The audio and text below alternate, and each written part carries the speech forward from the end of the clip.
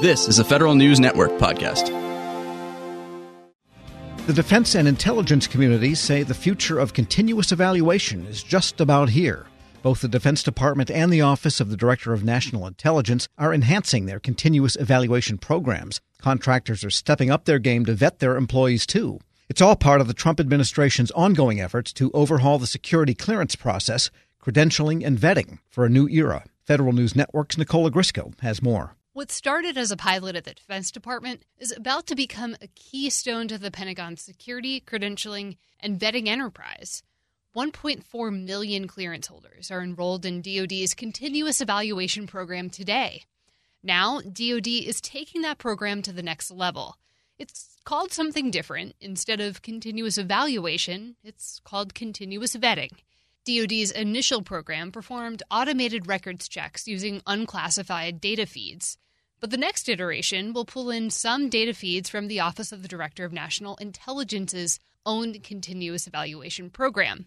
ODNI offers a variety of automated records checks as a shared service to agencies. Patricia Stokes is the Director of Defense Vetting at the Defense Counterintelligence and Security Agency. It's going to round out our checks to get to a continuous vetting compliance perspective and get us those high side checks too.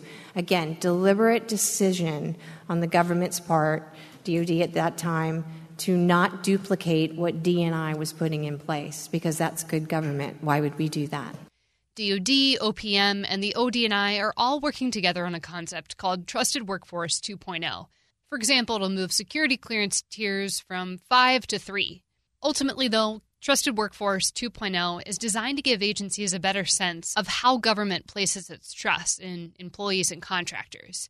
Continuous evaluation plays a big part of the initiative. And the continuous vetting concept also gives the DCSA an opportunity to constantly evaluate its own monitoring procedures. The security clearance and vetting process mostly hasn't changed in several decades, but DoD says this new approach will help them keep things fresh. Here's Stokes. We've committed to a new model of continuous improvement, continuous assessment, performance of ourselves, judging ourselves on how well we're doing, and always assessing the status quo and never letting a model linger for however many years it was. And there's folklore and then there's facts, but it was a lot of years before we've changed this business model. Let's face it.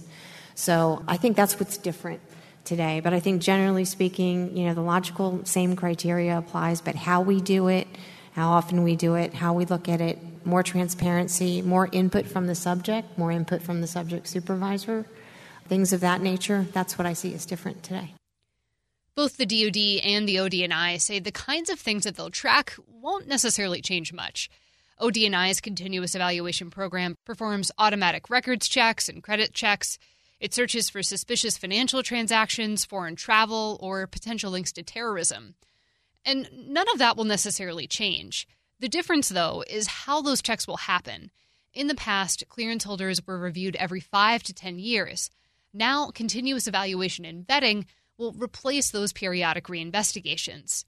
That'll give DoD a near real-time look at their clearance holders. Industry is approaching the continuous evaluation concept, too. Booz Allen Hamilton set up its own program about a year ago. The company required that the entire workforce of 27,000 people be enrolled in that program. Participation was made as a condition of continuing employment there.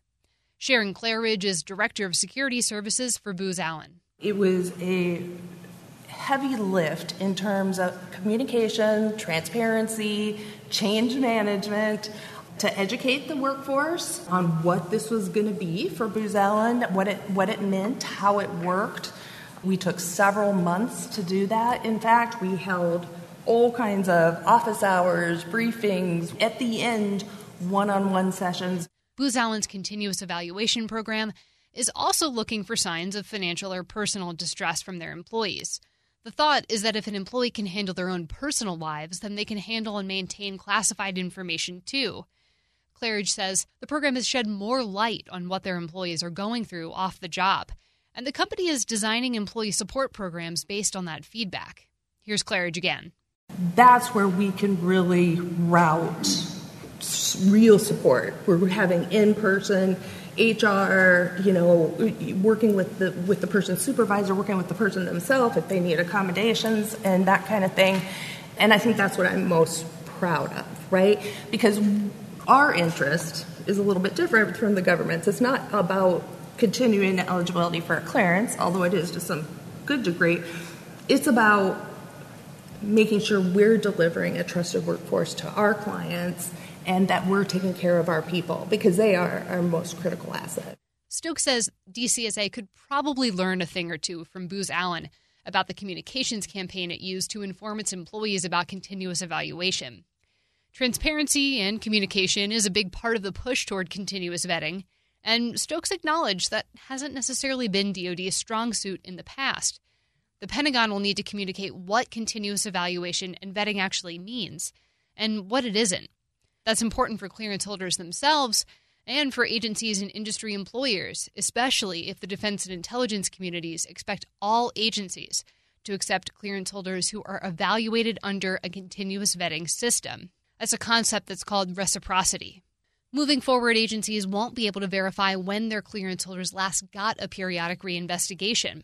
Brian Dunbar is the Assistant Director of Security for ODNI's National Counterintelligence and Security Center. Instead, what you're going to see is an enrollment date in continuous evaluation, and you will also see whether what kind of flags and alerts might have popped up, that kind of thing. But the key to ensuring that reciprocity occurs in this new world, if you will, is that all the departments and agencies across the space are confident and trusting of the CE systems, right? And I think we have that kind of consensus right now.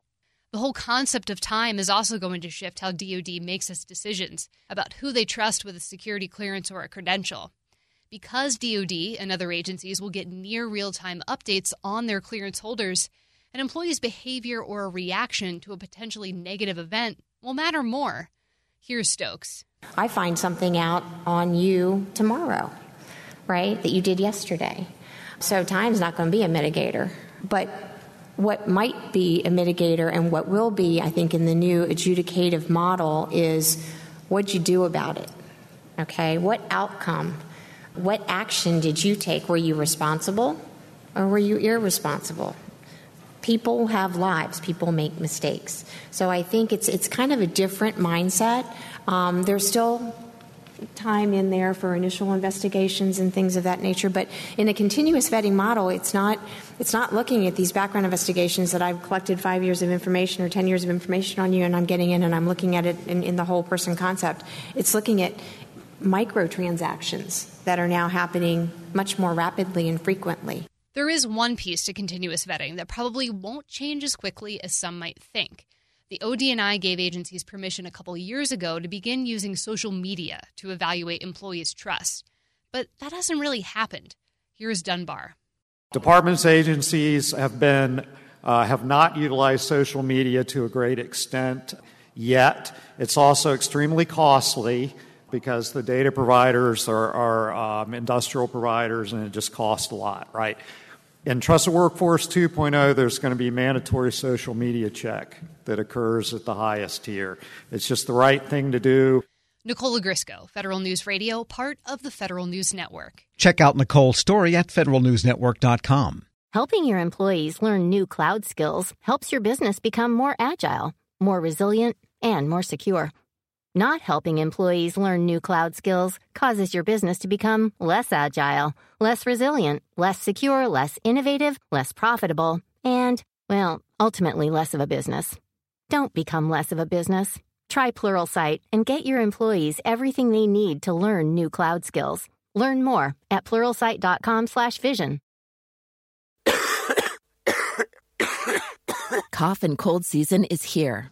Introducing Ricola Max Throat Care, Ricola's most powerful drop yet.